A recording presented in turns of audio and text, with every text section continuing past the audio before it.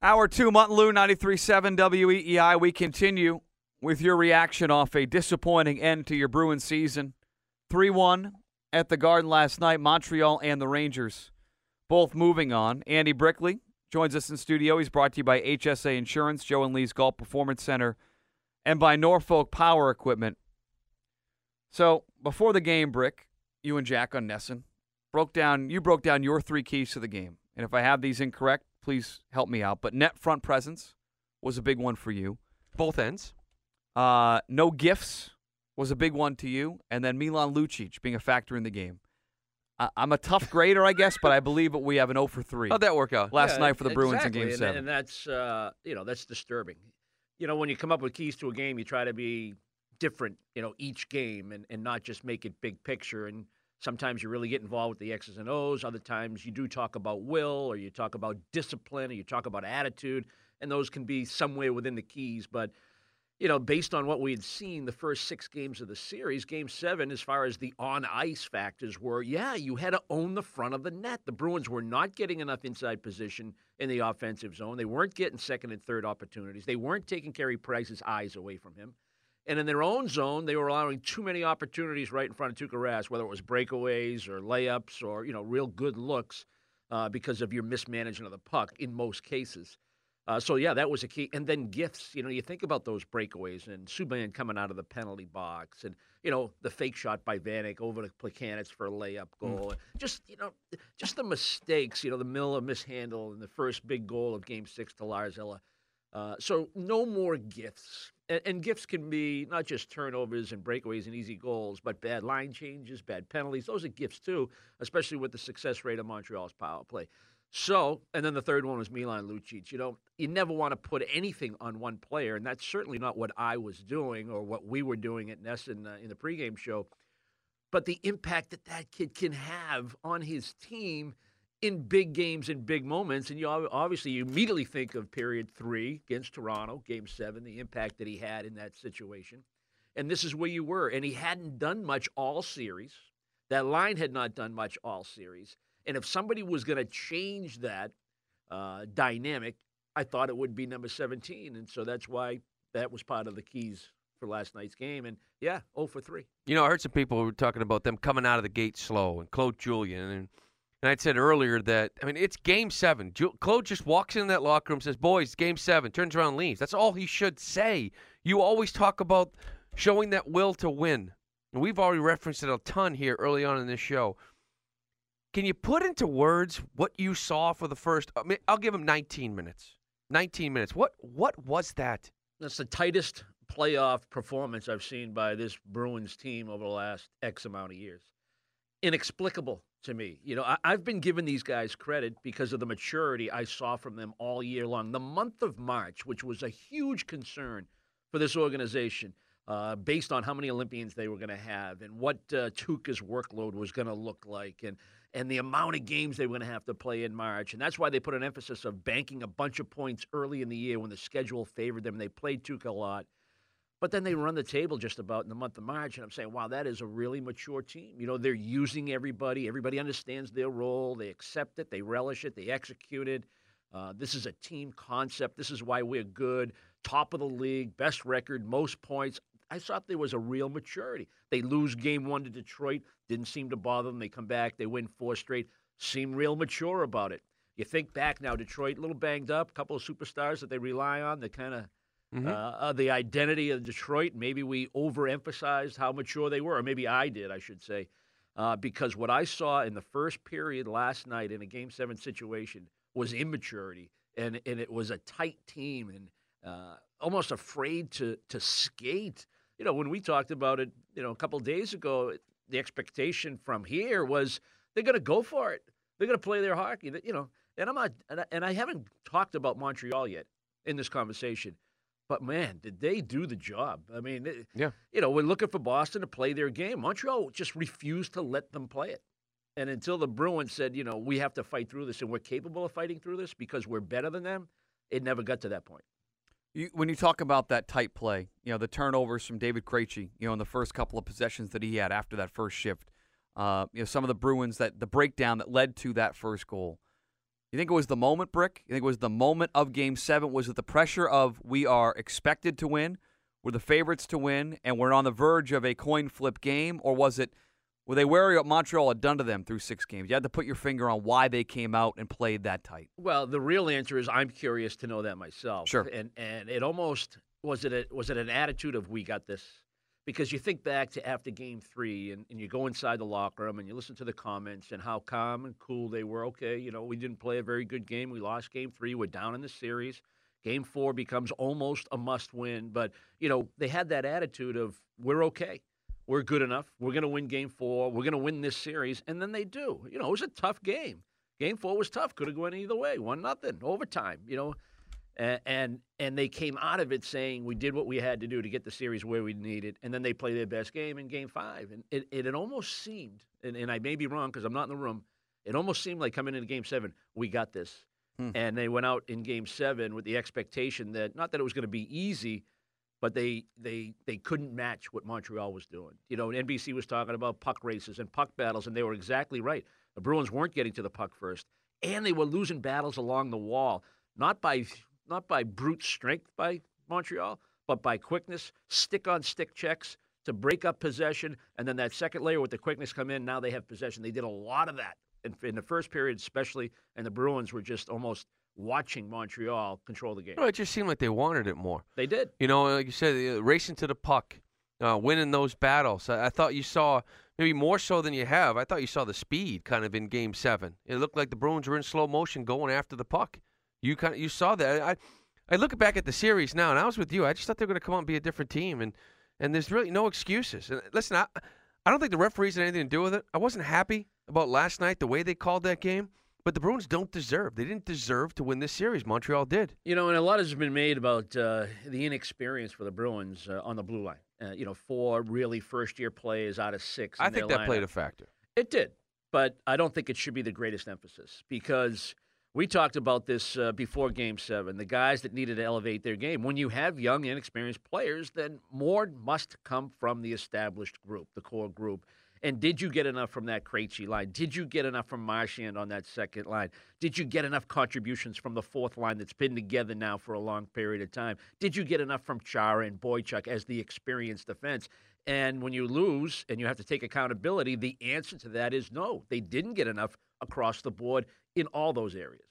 Let's get some phone calls in here with Brick, and I do want to talk about Montreal as well because they deserve a lot of the credit for, I think, the way the Bruins look through much of this series. Mike is in New Hampshire. He joins Mutt and Lou and Andy Brickley today. Mike, go ahead. Hey, guys. Hi, Mike. I'm with you, Brick, as far as the maturity. That they kind of tricked me this year because they had a different vibe about them. They didn't have that we're going to have near defeat like we did in Game 7 against Toronto. It just seemed like they were smarter and they had learned from their past mistakes, and then they go out and lay an absolute egg like that last night. I don't think I've ever been as disappointed in a Bruins team in my life. And this is somebody who was at Game 7 against Philadelphia in 2010. It's just, and I don't even want to start talking about the posts, but the missed opportunities. I mean, how many chances did they have to bury, and how many times did they just flat out miss?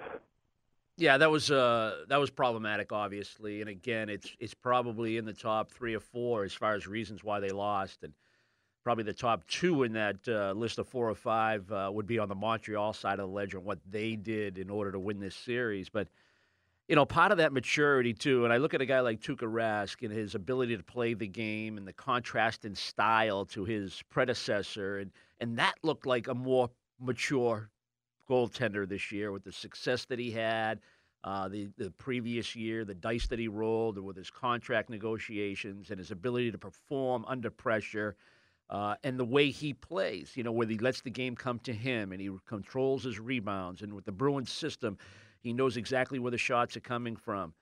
Well, I'll tell you what, it looked like that on Montreal's side in this series with the way Price played. Price was awesome in Game 1.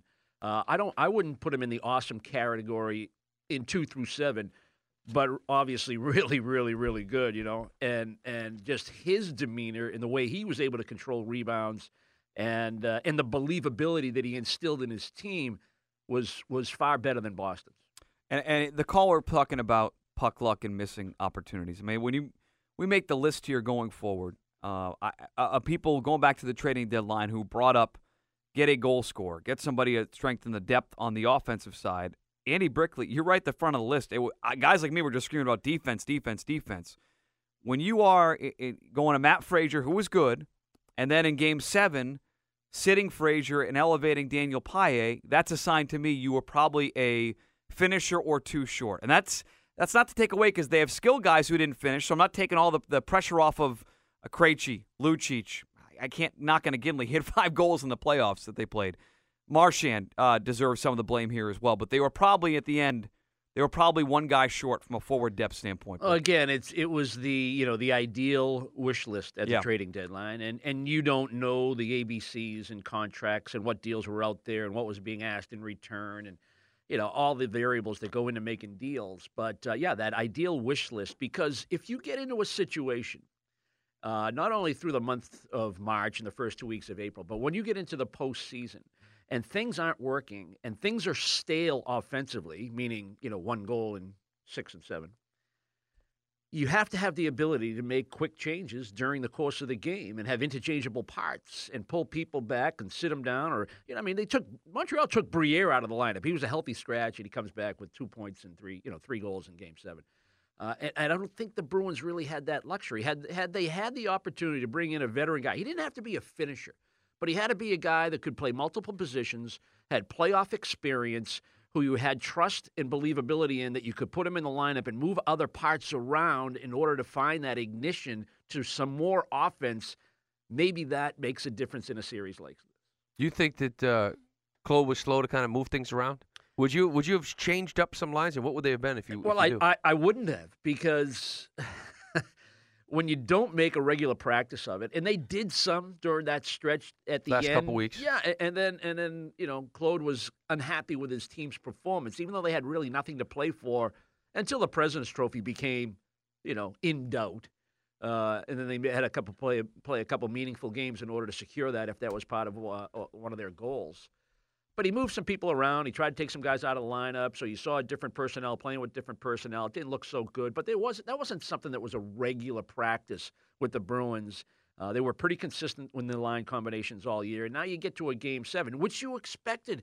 You expected this to go 6 or 7. And when you start switching things around, when it's still a 1-goal manageable game, I can see why they wouldn't do it. I get that. And you try to get what you've been getting all year, which is better play from your top guys, and it just wasn't there. And, maybe you can make an argument for switching up the lines, but I can understand why they didn't. Frank is in Marshfield talking about last night's game. Hi, Frank. Hi, guys. Thanks for the therapy session. It's disappointing a Boston team loss, as I can remember in a long time. We've had a lot of good wins, but that was painful. I'll tell you, puck luck, it's being like an overused slogan around here. It's not luck. It's not good luck or bad luck when it happens that often. You know what I mean? They just don't have the finishes. And my second thing is back to the trade deadline deal. Every year it seems like, last year Yager was our second option. We lost out on Iginla, so we pick up Yager. Okay, whatever. This year, Vanek was out there. There was a need for a frontline defenseman, and they just don't do enough. And you can't. I don't care how good you are or you think you are. Most teams, all teams, need guys at the trade deadline. You know what I mean? Look at St. Louis, Vanek. I mean, those guys are still playing. Well, you got to get a good guy, not a second. Not your second option. And that's what it is for me. Frank, for me, we'll spend more time on this, I think, tomorrow. And I want to get Brick's thoughts on this before he gets out of here at noon. But Peter Chiarelli, the soundbite was going to be used one of two ways. The soundbite where he says, we never win the trading deadline was going to be used either as, hey, look, we did it again. We made it back to a cup final. We never win, but we still get to the cup final even without making major trades. Or it was, maybe you put too many eggs in the Alexander Edler basket. That came out on Behind the B afterwards. Them thinking they had a deal done with Vancouver.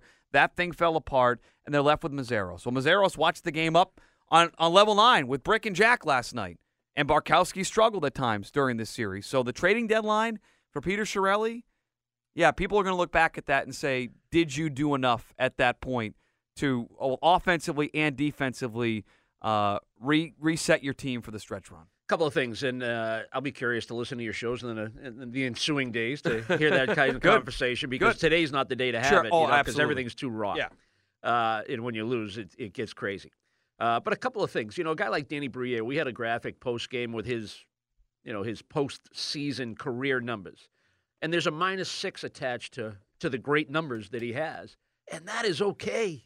That is perfectly okay. Yeah. You want him for a certain style of hockey in order to help create offense, and you live with the minus because, that's all right, And you think about, when you say the Bruins they don't have enough finishers. Well, people will say, well, weren't they like second or third in the league in goals? Yeah, 230 goal scorers. But here's the difference. You play in the same team and the same goalie 7 straight games.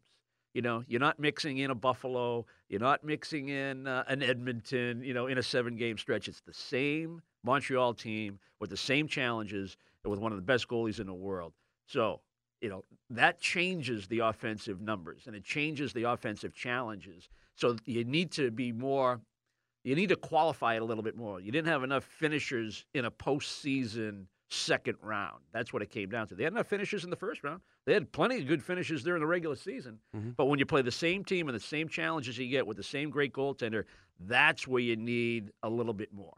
Andy Brickley will be here until noon, breaking down this game with you guys. 617-779-7937, the AT&T text line is 37937. It started with Brick on the game itself last night. When we come back, Brick, I got to get your take on after the game. Milan Lucic, frustrated. What happened there in the handshake line with the Montreal Canadiens? We'll get Brick's opinion on that and many more of your phone calls. Mutt and Lou and Andy Brickley of Nesson, Sports Radio, WEEI. Hanging out with Andy Brickley of Nesson, trying to pick through a rough Bruins loss last night. Season over. And it'll be Montreal and New York in the Eastern Conference Final. Mutt and Lou, 93.7 WEEI. So we were pretty hard in the first 20 minutes of this show, not only on the Bruins' effort last night, Brick, but the effort or lack thereof of Milan Lucic. Not only the 2 shots combined in games 5, 6, and 7, but the post-game antics where Dale Weiss and others reported to have been threatened in the postgame by Milan Lucic saying, I'm going to expletive kill you guys next year. You've been through a lot of those postgame handshakes. Have you ever seen or heard of a guy sort of threatening big picture in a handshake line like that in the NHL? No, I haven't. And I took a quick, straw poll last night postgame when that became a quick topic after the series had ended, from guys that had played in the NHL or at any professional level that were in the building and certainly in our circle, and nobody could come up with any example of that. I'd be pretty straightforward here. There are certain traditions that require respect and require absolutely no disrespect, and one of them is the handshake line. It's fairly unique to professional sports. You've had 7 games to trash talk all you want. That is not the time. Winners, win with class, and losers lose with class. And if that's the case, then Milan would be totally in the wrong. So you're disappointed when the story started to come out? Well, I'm already disappointed. I'm already there. So yeah. I don't know how much more disappointed I could be. It just adds to the frustration and, some of the nonsense that you get. And again, it goes back to my own personal inability to have a better read on that maturity level that I talked about, because that's an immature act. When Subban went, Subban, what are we pronouncing him anyway? Subban. PK, I've called him everything. Yeah, when PK. I can call him a lot more. Yeah, I suppose it's Subban. But when the whole water spray incident by Thornton, and when I was asked about that, it was more like, just grow up. Don't say it was 2 minutes and you couldn't see. I mean, that's just immature. I thought it was an immature whine. On PK's part, or on what Thornton did? No, well, Thornton was obviously wrong. You're totally wrong, and the league stepped in and at least fined him. But it was not a smart move by Sean Thornton. And the reaction from me was, don't whine about it, PK. Just move on. Don't make it a big story, which he continued to do, even though he said he wasn't. And it's not something I won't even get into, but the point being, you got to be a mature player, you're a mature athlete, especially when you get this, you get into the second round and a chance to get to the conference finals, and you're one of the leaders of your team. Be a mature person, and this is this reeks of immaturity if that's what happened in the handshake. My follow-up would be, and it seems like you have no place for it. So you're saying there was nothing, because you see the game differently. Someone who played, I think you see things that I wouldn't see or Lou might not see on the ice, where maybe someone is pushing the buttons, like kind of getting under the skin, playing dirty with Milan Lucic. You didn't see anything in the series that would force Milan to that? You didn't see Montreal specifically playing dirty with Lucic to lead to that, Brick? Nothing out of the ordinary? Oh no, Lucic is he's a targeted guy because he's targeting Canadians, and and then the whole chest pumping and muscle flexing, and whether that's about Boston Strong or not, and when did that actually come up, and then Weiss doing the same thing, mimicking them, like all that was pretty obvious what was going on. Sure. You never know, maybe a player challenges another player, and he just says, "I'm not gonna go with you," and then I can understand where the frustration and the anger and the disappointment is coming from in Milan Lucic. But once you get into that handshake line, it can't be there. Like I said, you had plenty of time to have conversations and trash talk and say, keep your head up next year because I can't get it done in this playoff series because of the position that we're in as a team. I'll certainly have my opportunity next year. Yeah, see, that's the thing that frustrates me is that it just it feeds into what you've been hearing a lot about north of the border, right? And then you go right there and say, well, no, this is how they play. This is how they play. Then Luch is not a goon, right? Even though deep down he was a physical player, but he's not a goon. Then you see something like that or a bully, and it's just like, man, you're feeding it. You're feeding it even more. And that's one of the reasons why I think you are disappointed. But I think it does go to show, Brick, and you tell me it's the big bad Bruins. This was a different Montreal team. There was a little bit more toughness to them, with Preston, Moen, and some of these guys, Yemlin and Weiss, and it was a different edge. They weren't intimidated by the big bad Bruins, and they didn't allow them to get into their heads. And for that, you give them credit. Yeah, and it's that carryover effect. When you change the culture and you change the way you perceive yourself as a hockey player, it affects how physical you can be. And when you have some guys that bring a physical or a physicality to their game and they lead in that direction, yet they can still play hockey, it carries over to the rest of your team. If you're the Montreal Canadiens, you say, all right, what's our game plan? How are we going to beat the Bruins? Best team in the league. Here's what they do. This is their strengths. How do we attack their strengths? How do we expose their weaknesses? And it's going to require toughness. We have to respond, or we have to initiate the physical aspects of the game. So you get your physical guys to be the leaders in that area. I mean, that's one of the reasons they put Doug Murray in the lineup. Mm-hmm. And then, and then have the ability to take them out when they need to make adjustments and make changes. But you need all 20 guys buying in. And when you get that kind of play from your physical guys, and then you see a Plekanec and a Desharnais, not big guys by any stretch, but then they use their guile and their stick and, the little chops away from the cameras and the stuff that gets under players' skin, and they take good angles on Krejci. They force him into areas. They tag team him where they angle him in one direction. Here comes the second layer to break him up and deny him where he wants to go and frustrate him even more. I mean, that's all part of the game plan. And it takes the 20 guys to do it. It starts with the physical play from the physical leaders, but then you get the buy-in from the rest of the team, and you saw a lot of that from Montreal in this series. And we're getting a lot of the Claude Lemieux stuff on the AT&T text line, talking about was Dino Ciccarelli and Darren McCarty, who still shook hands in '96 and then settled things the next year, and saying Milan Lucic should have just kept his mouth shut, shook hands, and go get him without him to say something. Paul's in Denham talking about the Bruins in this series. And in Game 7, he's on with Andy Brickley. Go ahead, Paul. Paul's gone. Ralph's in Cranston. Ralph, what's going on, man? Hey, guys. Hey, Ralph. I'm a Bruins fan, and I wish they won. But, we can't make excuses and say they should have made a better deal, and I know it's for another day at the trade deadline. But, I was crushed in 2003 when Boone hit the home run, and the Brady year that could have been undefeated when they got beat in the Super Bowl, and even when the Celtics got beat by the Lakers in the 7th game. This, guys, I got to tell you, I'm not crushed by it. It's almost like, good riddance the way they played. I don't care what you say, but the poor sportsmanship should have never been there, the squirt in the water and stuff. But to come out in the 7th game, if you cannot get jacked and give it 1,000% effort and whatever you have to give to be there, Brick, I'm sure you've seen series like that, and you can't do that in the 7th game against Montreal, you do not deserve to win. And I got to tell you, I'm down on it. Hey, bring on the Red Sox, bring on everything else. I'm done with the season because of the way it ended. I don't respect this team anywhere near as much as I did in the regular season. to have a first period like they had last night in Game 7, you could almost tolerate it if it happened like in Game 1 or 2. Right. But here you are in a Game 7. deciding game on home ice, everything you work so hard for, and that respect and admiration that you expect from your fan base based on what you've been able to accomplish to this point, and it just disappears in 20 minutes. The aggravation, the frustration, and the disappointment, and all those negative feelings because you just watched their worst period probably of the year, and everybody was culpable. I mean, it was hard to pick out a player. I know people say, well, Bergeron was, pretty good. He was probably the best player all night, but, best player relative to what? It wasn't good enough. I know we talk about best players, and we all know their best players are better than yours. But I still do look at that youth. I look at Miller and Barkowski, Game 6, Game 7. 2 minutes into it at the Bell Center, you get that bad giveaway, you're down. Larzella, 2:18, I think it was. Last night, 2:11, whatever it was, into the game. Barkowski kind of head in a swivel, watching the puck and not kind of being where he needs to be position-wise.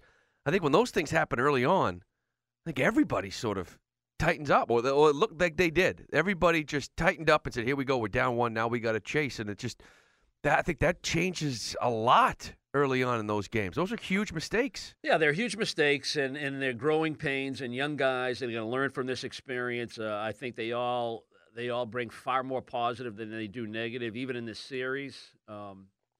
You were hoping you get greater leadership from the established guys, the guys that have been through these situations that would step up and play better. But you're right. This was a series where the Bruins were behind.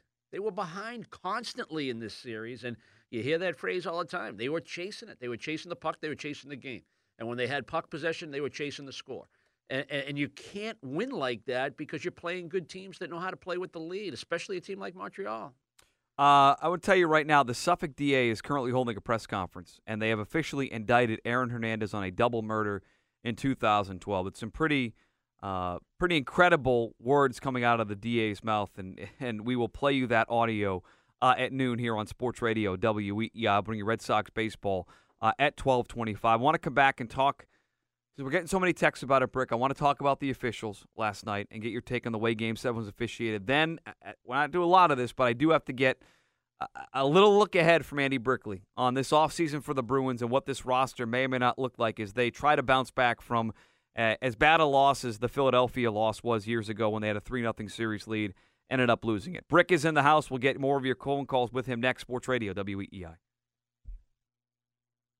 No doubt it's a disappointing night for us, but at the same time, I think our young guys this year did a great job of stepping in for some serious injuries to certain of our players and allowed us to have a real good season. So maybe it came back to haunt us a little bit, but certainly not disappointed with our team. Claude, not disappointed. A lot of fans are. We're taking your phone calls all day about this Bruins team and the disappointment of the season being over. Andy Brickley of Nesson is in the house. I'll start with the officiating last night. Many people texting saying if the game was officiated differently, the Bruins would have won. How much of an impact last night, Brick, was the officiating on the final score 3-1? I don't think it had a major impact on the final result. This loss is totally on the Bruin players and not the officials. Were there some calls that you would argue and disagree with? Absolutely. It happens every game. I think it's an issue for the league, the consistency and the ever-changing threshold of what's a penalty and what's not a penalty, game to game, period to period. I think it's an area that they have to clean up as far as a league. It needs to be better. I think you could talk, as far as hockey's concerned, I mean, all the way down. I was talking to Teddy Donato the other day about college and, and the grassroots levels and where are the better officials going to come from. I mean, that's a discussion for a totally different day. But as far as its impact on a Game 7 loss for Boston, absolutely not. That's on the players. You like the idea of having the same crew for the entire series? I do. I like that. Why haven't they thought about that before? We're going for... Lou, I don't know. I'm not privy to those decisions or the decision-making or what's involved. I think it's a really strong idea, and maybe it'll get some traction. I mean, hopefully you would think that, because it could have a different reaction, right? I mean, Game 1, You know, Claude Julien, if he gets that bench minor and he's going off on the guy who actually ended up doing Game 7. But I'm just saying, after Game 1, you might not be happy that this is your crew the rest of the series, but at least there's some consistency. At least you're well aware of how it's going to be officiated. You know what's going to happen. I don't think the refs last night had an effect on this series, but I wasn't. It doesn't mean I was happy with them. I don't think it was an excuse why they lost. The Bruins didn't deserve to win that game last night. It's all perspective. You could go ask the same question to, the Montreal side of things, and you may get a similar response. You may not, but I think they would have the same issues, based on the way they see the calls made, based on the way they play in the style that they play. So, it's all perspective, but it needs to be. Again, it needs more consistency in the threshold than what's a penalty. John and Quincy actually want to talk about the officials last night. John, go ahead. Andy, how does the officials from last night get picked to do Game 7 when they did an earlier game in the series and they give a penalty on the coach, which is basically unheard of? You would think they'd have some fresh people in there that would have different, totally neutral, not someone that's had an issue with the coach earlier in the series. Well, I got to think it's performance-based, and I appreciate your point, and I'm I don't know if I'm 100% in agreement with you, but I hear where you're coming from totally, and I think that way myself. But that being said, from what I understand, it's based on performance, experience, all the factors that go in, who can best handle and best deliver a quality performance for a referee in a Game 7 between, the two most arch rivals in the history of the game.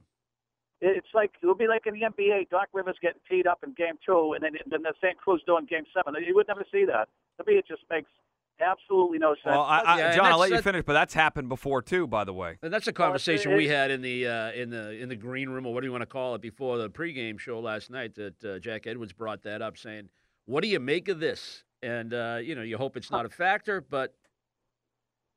And they know that crew calls a lot of penalties. They called 6 penalties on the Bruins in the first game, the first time around. Where was the crew? Well, they had a Game 7 LA. They didn't call a lot of penalties. I mean, Pierre told us yesterday, Dave Jackson calls one of the tightest games in the NHL. Stick work, he's going to call right away. And you saw both teams got one of these last night where it's kind of like sort of grabbing the other guy's stick. Right. And both teams got that penalty. So and Dan Halloran doesn't. Wasn't that the message? Yeah, listen. I'm serious. Just because I don't think the refs had an effect doesn't mean I can't bitch about a couple things I saw last night. Number one being the goalie interference on Marchand. After he took a high stick from Markov is the reason why he actually fell. The other one was Riley Smith out front getting dumped. I didn't like that one at all. And I think it was a reputation. The shower from Brad Marchand, that was a reputation call. Yeah, and the immediate thought is a similar situation by Lars Eller earlier in the series where there was no call. So if you have the same officials, maybe that doesn't happen. Mm-hmm. Well, we're not going to hold you to this, Brick, but Lou and I were talking before the show about what's going to change next year. For the Pittsburgh Penguins, Bilesma's probably gone. James Neal's, it's going to be a major overhaul. I don't think it's going to be a major overhaul for the Boston Bruins, but if you had to guess, again, we won't hold you to this, is there one big move or not? I'll put the over-under at 1/2 big move. You want to go over or under significant either player or players, plural, move before opening day next year? Well, less than 24 hours removed. Yeah, it's early. It's early. I admit that it's early, but when I talk to you, I want to get this now. I'm around all summer. Yeah. I do live in the neighborhood. There's a golf course around here you'll be around. I know that. And by the way, it's a shame it has to end here. I enjoyed our conversation. Certainly love being in studio. Oh, and by the way, I'm not going to be here in a couple weeks. Well, They're moving me. I wasn't going to bring that up. You're going to be talking to Lou probably. Jeez. So I get to ask that question. Okay, to answer the question, yes, I think that there will be a move of significance by this Bruins team in order to kind of reconfigure their team moving forward. And, who that remains to be or what kind of deal. Maybe there was a deal that was in the makings during the trading deadline that may come to surface around the amateur draft. But I think that they've stayed with this core group long enough, or certainly given them ample opportunity to have deep playoff runs. And even though Montreal was a difficult challenge, a difficult matchup that they knew, I think there's a way to improve this team. And I think it will involve making a deal, and it will be a player of significance. Yeah, I keep going back to, I think you heard even behind the B there on Nesson, just when they were evaluating a lot last year. I mean, they want the players obviously during a regular season, but they do look at the postseason. And they look at that. I want my guys to perform in the postseason. That's what we're here for. And I don't think that involves David Krejci as much as he didn't perform. We know what he is. Maybe we find out there's something going on with him physically. I don't know. But you're allowed to, after being so dominant for two Stanley Cup runs, to have a stinker, right? In my book. But when you go 20 games in a row without a goal, I think you start looking at a guy like Brad Marchand. And I think you start looking at, is it worth it right now? $4.5 million for the next couple of years. You have to start looking at it. Yeah, and then you have to consider, the individual player and, there are years. You could be in the same town for 15 years, and somewhere in there, year 4, you had a bad year. You had an inconsistent year. You got hot for about a month, but for the other 6 months, it wasn't working, and you had a bad postseason. But is that enough to make it want to deal a guy that's young, that brings a lot to the table, that's had great moments in your uniform? So those are the things you have to, as a management team, you got to figure out. And that's where I think it's been a couple years for him now. Well, you could make that argument. He had, 21 goals or something this year, and, you break down his playoff performance. Third period, game 2, probably his best moments. He was a factor in that comeback victory. Was he capable of doing more? Absolutely. But, yeah, he's a guy that comes up in conversation, as do a number of names, and what the Bruins can do to improve their team, and what are they going to look like position by position? Where do they need to get deeper? Where do they need to get better? If the Bruins, if you're an individual player, and you bring up David Krejci, and it's not a good matchup for you in this series, that's where the variety of your team and your lineup needs to pick him up. And, the guys that have the better Get him matchup, to the next matchup. Get him to the next matchup. And now he puts up, a 12-point performance in a series against the Rangers. It matters, and that's the way things go. There are series where you're pretty dry because of the matchup, but then there's other series where you're real rich and you put a lot of production up. And that's what happens when you go 1, 2, 3, 4 series deep. And I think that's what the expectation was. If you could get by this great challenge of the Montreal Canadiens, maybe it would get a little less challenging in the next round, believe it or not, but they just didn't have enough to get by Montreal. Get used to it. The way this playoffs format is set up, it's you and Montreal every year in some way, shape, or form, which I think is good. They might not be thrilled about it today. I think we got to great. listen to Marinaro again? That'll be up to you. Yeah, It'll be your show here pretty soon. You will enjoy it when you're on the opposite side. Well, of the that's what I mean. I'll Today enjoy listening to it. It wasn't so much fun. I can tell you that this morning. It really wasn't. 30 seconds. Rangers or Canadians representing the East in the Stanley Cup Finals break? I'm going to go Rangers. I could never pick the Canadians. I'm with you. I can't. Play it, Joey, all day. All week, we are Rangers fans. He is Andy Brickley of Nesson. He has joined us throughout the year when he joined us in the playoffs. HSA Insurance, Joe and Lee's Performance Golf Center, and Norfolk Power Equipment made it happen for us and our listeners. Brick, thank you very much for this entire season and run. And I don't know if these guys are talking to you in this time slot. I'll be listening in the off season, and of course next year. You can talk to Mutt at night too. You said you're going to call in on the way home. I'm gonna. I get Brick in the car driving home because I'll be on the air when you're leaving Nesson. You're leaving the Garden. I thoroughly enjoyed our conversations, but I'm not going to kiss either one of you on the cheek on my way out. Give me a big kiss, Brick.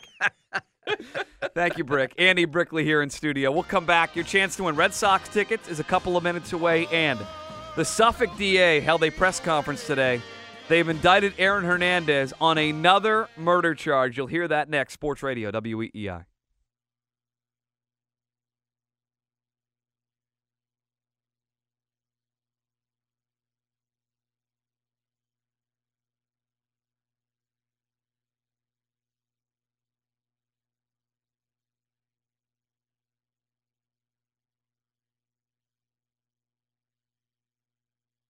Hey, if you love authentic sports memories,